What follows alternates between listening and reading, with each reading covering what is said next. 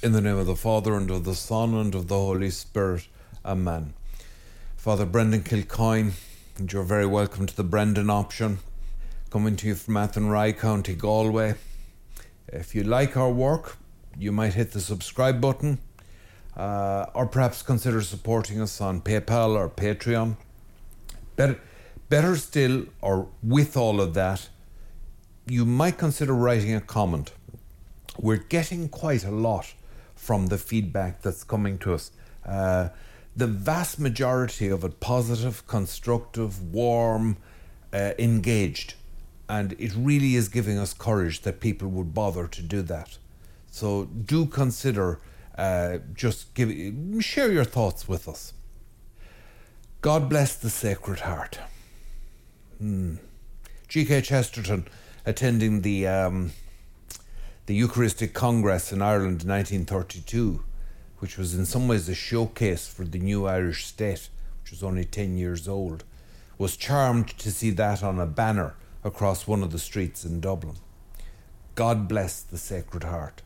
And he pointed out that, in fact, although the theology might seem a bit slightly dodgy, in fact, it was as sound as that embodied in the classic Grace Before Meals, Benedictus Benedicator. May the Blessed One be blessed. There's nothing wrong with calling down a blessing on God. Nothing wrong with it at all, a great deal right. There's only so much as human beings we can do. It's like a little kid asking for the loan of money from their parent to give the parent a present. Well, what's the kid going to do? They don't have their own money. May the Blessed One be blessed. I want to talk to you a little bit about the Sacred Heart. A devotion that I've always loved. I inherited a love for the devotion from my grandparents and parents. It was very close to Irish people. Traditionally in Irish kitchens, you would have a picture of the Sacred Heart up over the mantelpiece.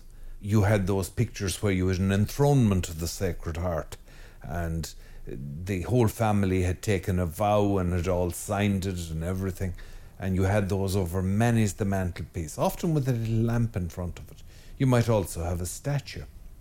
The Sacred Heart really cannot be understood outside of the doctrine of the humanity of our Lord Jesus Christ.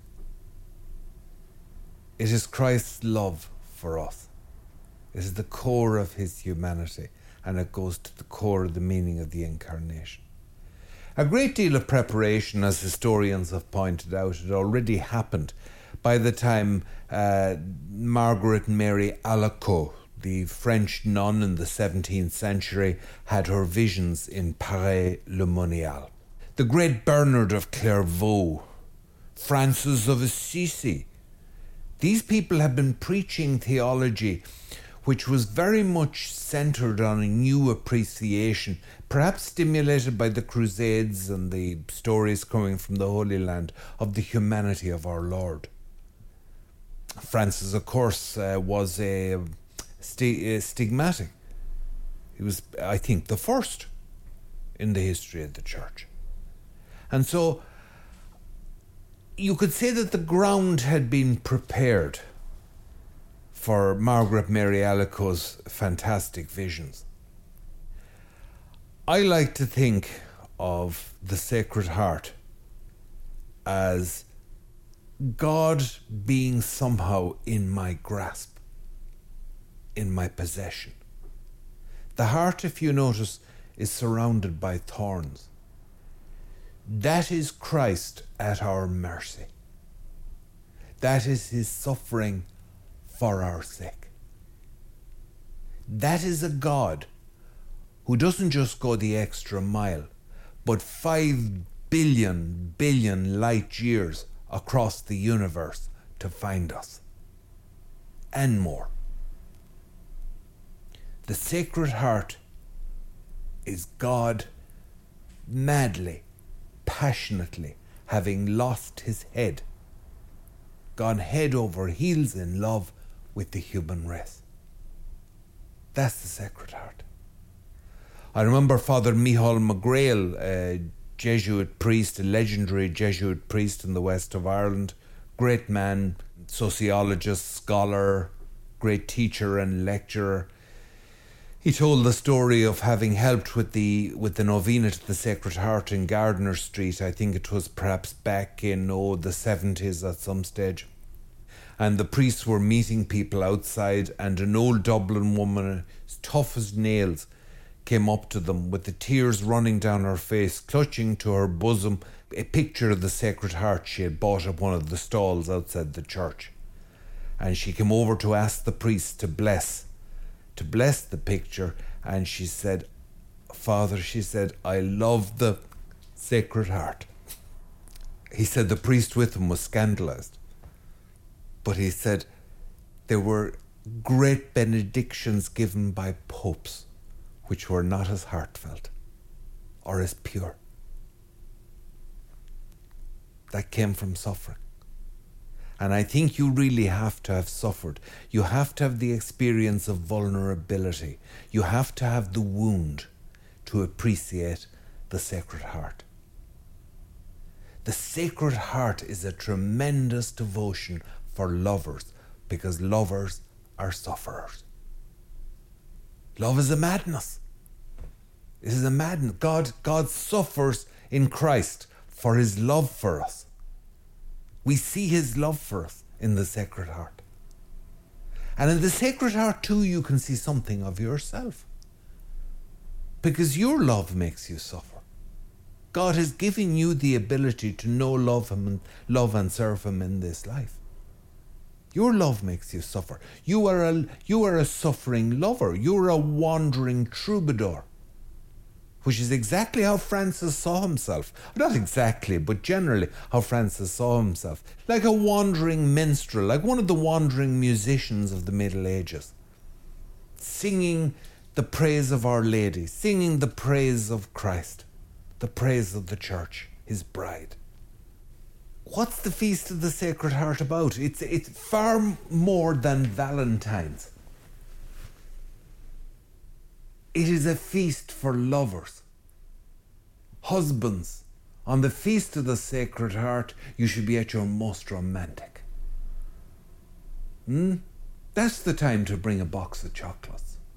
That's the time to bring flowers and small and viciously, poisonously expensive gifts. I know I'm being sexist, but for goodness sake, everyone knows that women adore gold. Everyone knows a woman just melts before a beautiful gift. All right, I am. That is being sexist, and perhaps naive as a celibate. I don't think too naive. I think if you were to experiment, gentlemen, I think if you were to buy something small and absolutely hellishly expensive little gift for your wife or your girlfriend, I'd be very surprised if it were flung back in your face. I think you'd find it's legal currency of the ages. The Feast of the Sacred Heart is for lovers, for troubadours, for poets, for romantics. It is suffering love. It is love so great that the heart cannot contain it. That's what our religion is about. It's not about gloom. It's not about smugness and coldness. And the Holy Father is right to satirize smugness because of the coldness and selfishness that's at the heart of smugness. Smugness is, I'm all right, Jack. Let your house burn down. A Christian loves. A Christian truly cares because a Christian loves. And a Christian suffers because they care and love. The Feast of the Sacred Heart goes to the core of our faith. In the Vendée, when the French Catholic peasantry rose up against the fanatics of the Revolution, and a civil war broke out in the Vendée, their flags often carried the two hearts of Jesus and Mary. Listen to me. And if you pay no heed to a word I say, listen to this. Catholicism is a faith for mad, romantic lovers. It is a faith of kisses and tears and champagne. It is a faith of the Sacred Heart. O most Sacred Heart of Jesus, I place all my trust in thee. O most Sacred Heart of Jesus, I place all my trust in thee. O most Sacred Heart of Jesus, I place all my trust in thee. Immaculate Heart of Mary, pray for us. God bless you, you romantic devil. In the name of the Father and the Son and the Holy Spirit. Amen.